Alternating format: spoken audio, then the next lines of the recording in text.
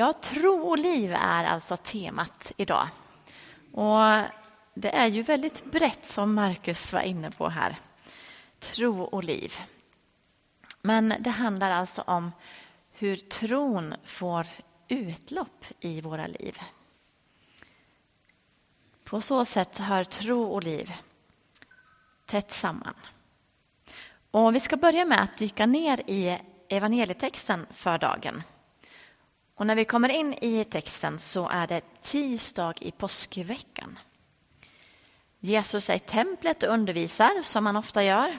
Och vad vi vet så är det sista gången som han är i templet faktiskt. Och han blir gång på gång ansatt av fariseerna och de skriftlärda. Han samtalar och debatterar med dem. Men när vi kommer in i texten så vänder han sig till folket. Och jag ska läsa från Matteus kapitel 23. Det finns biblar i bänkarna om man vill hänga med i texten. Matteus 23, vers 1-12. Sedan talade Jesus till folket och sina lärjungar och sade: De skriftlärda och fariseerna har satt sig på Moses stol. Gör därför allt vad de lär er och håll fast vid det. Men handla inte som de gör. För de säger ett och gör ett annat. De binder ihop tunga bördor och lägger dem på människornas axlar. Men själva rör de inte ett finger för att rätta till dem. Allt vad de företar sig gör de för att människorna ska lägga märke till dem. De skaffar sig breda böneremsor och stora manteltofsar. De tycker om att ha hedersplatsen på gästabuden och sitta främst i synagogan.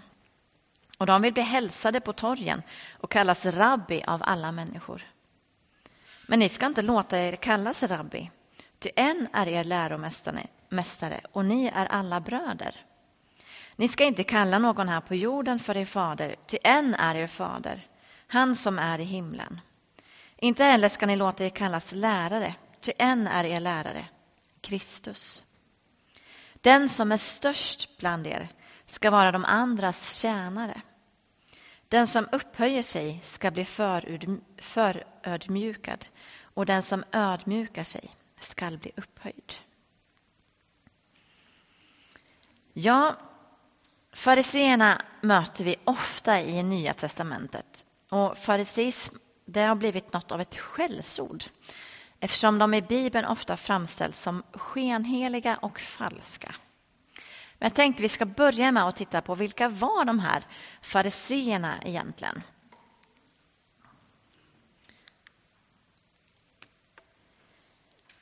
Jo, det var en inriktning inom judendomen och det var också ett religiöst parti.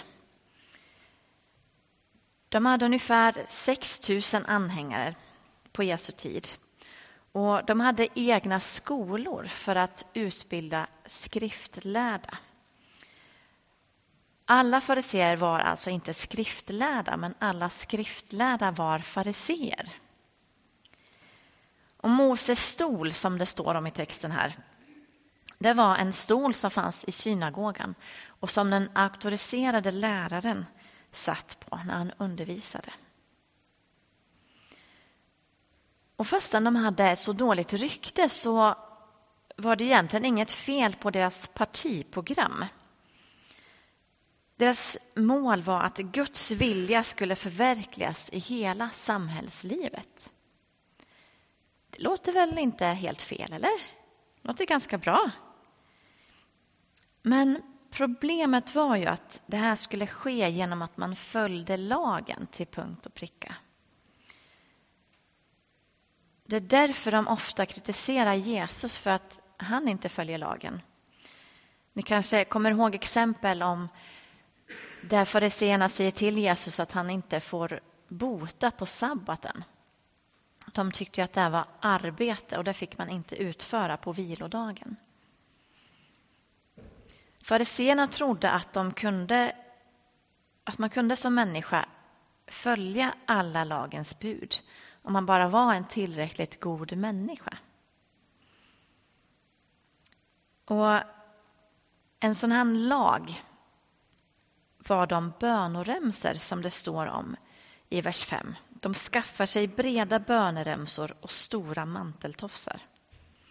Det här kommer sig av att det i Moseböckerna på flera ställen står: som ett märke på handen och ett tecken på pannan ska detta påminna dig om att Herren förde dig ut ur Egypten med sin starka hand, så att hans lag alltid är på dina läppar. Och den här befallningen, den här lagen, den tog judarna och fariseerna bokstavligen. Dels hade man alltid med sig en bit av lagen skriven på en bit pergament och som man hade någonstans på kroppen, i kläderna eller så. Och sen hade man också de här 2 böneremsorna. Och jag har en bild på hur de ser ut idag. Ja, precis. Det var alltså remsor med en ask på. Och i den här asken så fanns det också skrivna böner. Och det här har judar fortfarande idag, men man har det bara när man ber.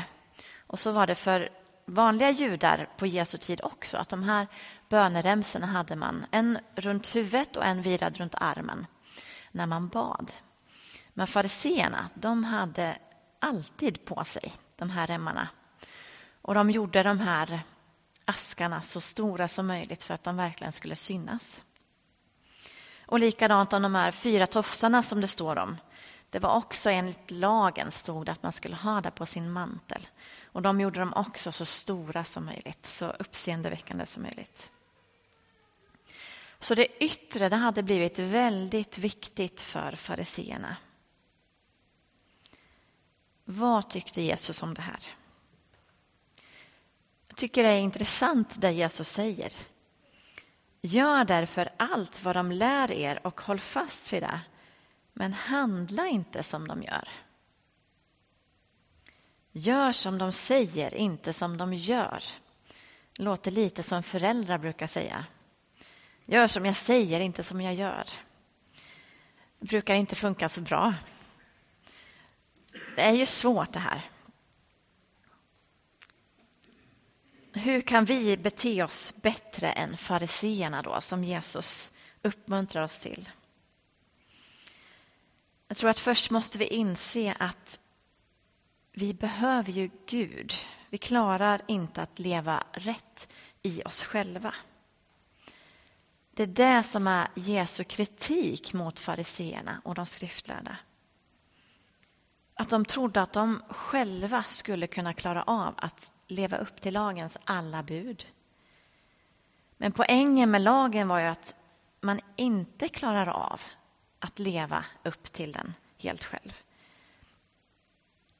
Tanken med lagen var att visa att vi är beroende av Gud. Annars hade ju inte Jesus behövt komma till jorden och dö i vårt ställe.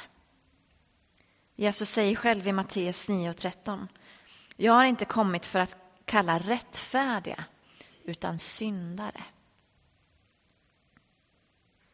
Jag tänker att det här lagiska måste ha varit väldigt tungt att bära för fariseerna.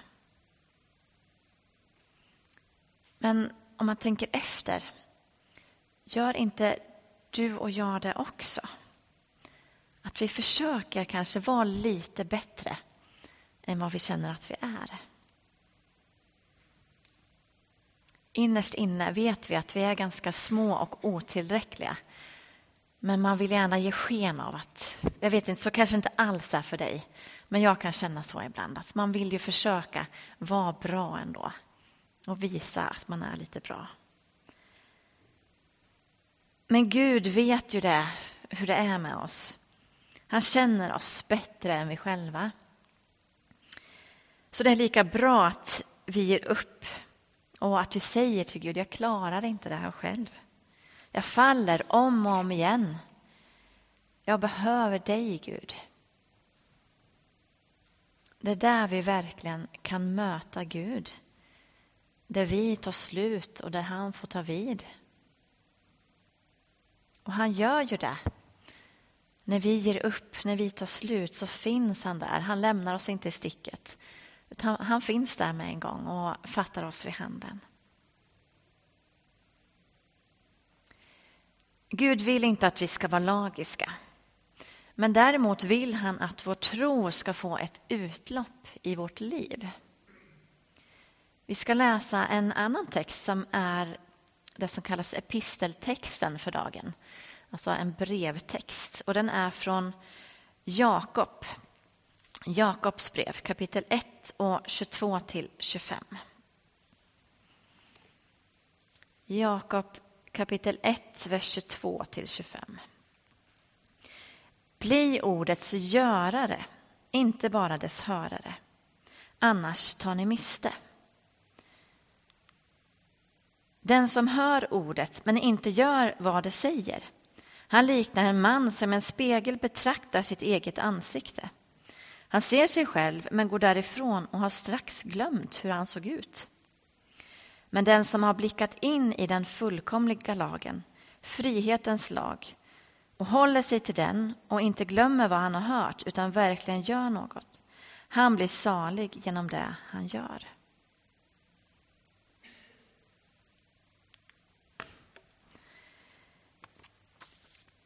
Jag hörde en gång om en pastor som höll samma predikan om och om igen.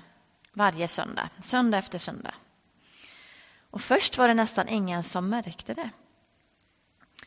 Sen börjar man tycka att det här lät lite bekant, det han säger. Och till slut var flera övertygade om att det här har vi hört förut. De konfronterade pastorn och som då sa: jag kommer att fortsätta hålla samma predikan tills ni gör det jag pratar om. Det är som det står i vers 23 här i den här texten. Den som hör ordet men inte gör vad det säger, han liknar en man som i en spegel betraktar sitt eget ansikte. Han ser sig själv men går därifrån och har strax glömt hur han såg ut. Hur många predikningar har du hört i ditt liv? Hur många bibelstudier, hur mycket undervisning? Det beror på hur länge du har varit kristen och hur gammal du är antagligen. Men de flesta av oss har hört ganska så mycket. Hur mycket av det som du har hört praktiserar du? Nu kanske du tycker att jag är lite tuff och lite motsägelsefull. För nyss sa jag att man ska ju inte vara lagisk. Man skulle ju inte vara som fariseerna. Men som Jesus sa, gör där de säger, men gör inte som de gör. Vi kan inte bara passivt hela tiden ta in och bara vara passiva kristna, utan vår tro behöver få liv. Men skillnaden mellan fariseerna och Jesu undervisning, det är motivet. Gör vi det vi gör för människors skull, för att se bra ut inför människor, eller gör vi det för Gud? Gud vill använda dig och mig på den här jorden för att sprida hans kärlek, hans rike. Jag och min familj, vi älskar att bada. Ni ser en bild på en sjö här, ni som är här. I sommar har det inte blivit riktigt lika mycket bad av förklarliga anledningar. Men vi badar i alla väder. Men man vill ju bada i en frisk sjö. Och en sjö tycker jag kan vara en bra bild för ett friskt liv också. Ett friskt kristet liv. För att en sjö ska vara frisk så behöver den både ett inlopp och ett utlopp. Om en sjö inte har något utlopp, då blir den som Döda havet, där nästan ingenting kan leva. Och har sjön inget inlopp, ja då torkar den snart ut. Och så är det med vår tro och med vårt liv också. Vi behöver både utlopp och inlopp. Även om vi har ett inlopp, om vi tar emot från Gud, men sjön inte, eller vårt liv inte har något utlopp i praktisk handling, då blir vi som döda havet till slut. Och om vi bara har utlopp, om vi bara ger ut och missar att fylla på från Gud, ja, då tar ju vattnet, eller vi, slut. Båda slutar i en död sjö, i ett dött liv. Vi behöver både fylla på från Gud och praktisera det Gud lär oss och ge ut av det vi får från Gud, Guds kärlek. Tro och liv, det hör ihop. Förra söndagen så predikade jag om nådegåvorna. Och kanske kommer temana lite i fel ordning. Kanske skulle det först handla om tro och liv. Att vi behöver praktisera vår tro. Och att det sen skulle handla om nådegåvorna. Hur och på vilket sätt Gud vill använda oss. Men förra söndagen så predikade jag i alla fall om nådegåvorna. Och att Gud har gett oss alla, var och en, olika gåvor. Som han vill att vi ska använda i församlingen och i världen. Du kanske inte vet hur du ska leva för att ha ett utlopp från ditt liv. Och där är nådegåvorna en ledtråd till hur Gud har tänkt att använda dig här på jorden. Har du barmhärtighetens gåva så sker det här av sig självt nästan. Du hjälper till där det behövs och du ger ut från ditt liv. Du ser med en gång vart det behövs. Har du organisation som gåva så kanske det inte kommer lika automatiskt. Då kanske det inte är du som ska stå på hela människan och laga mat eller vad det kan vara. Utan du kanske ska vara med och organisera sådana insatser. Och det här pratade jag om förra veckan. Så var du inte här då, gå gärna in på podden och lyssna på den predikan också. Om gåvorna och hur vi kan använda dem.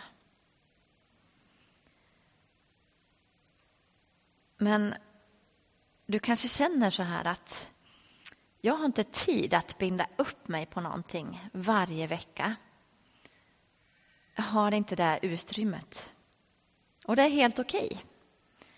För jag lovar dig att du kommer hitta tillfällen i din vardag där Gud vill använda dig precis där du är.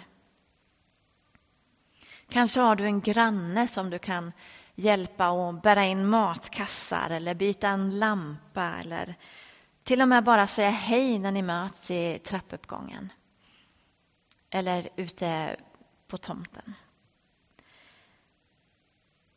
Det kanske är det enda hälsning som den personen får den dagen.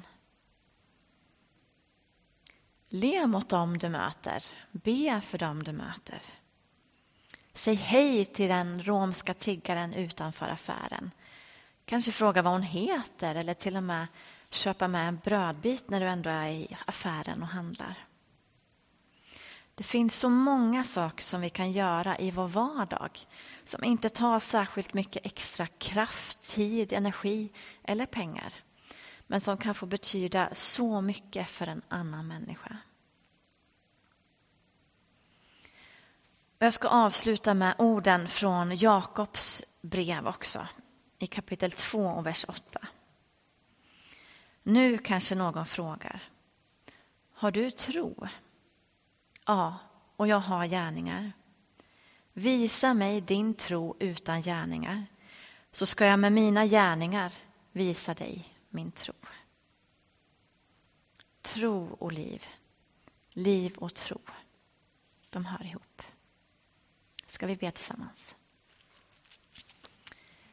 Tack Jesus för den gåvan, den största gåvan av alla som du har gett oss. Att vi får tro på dig och att vi får ha dig i våra liv.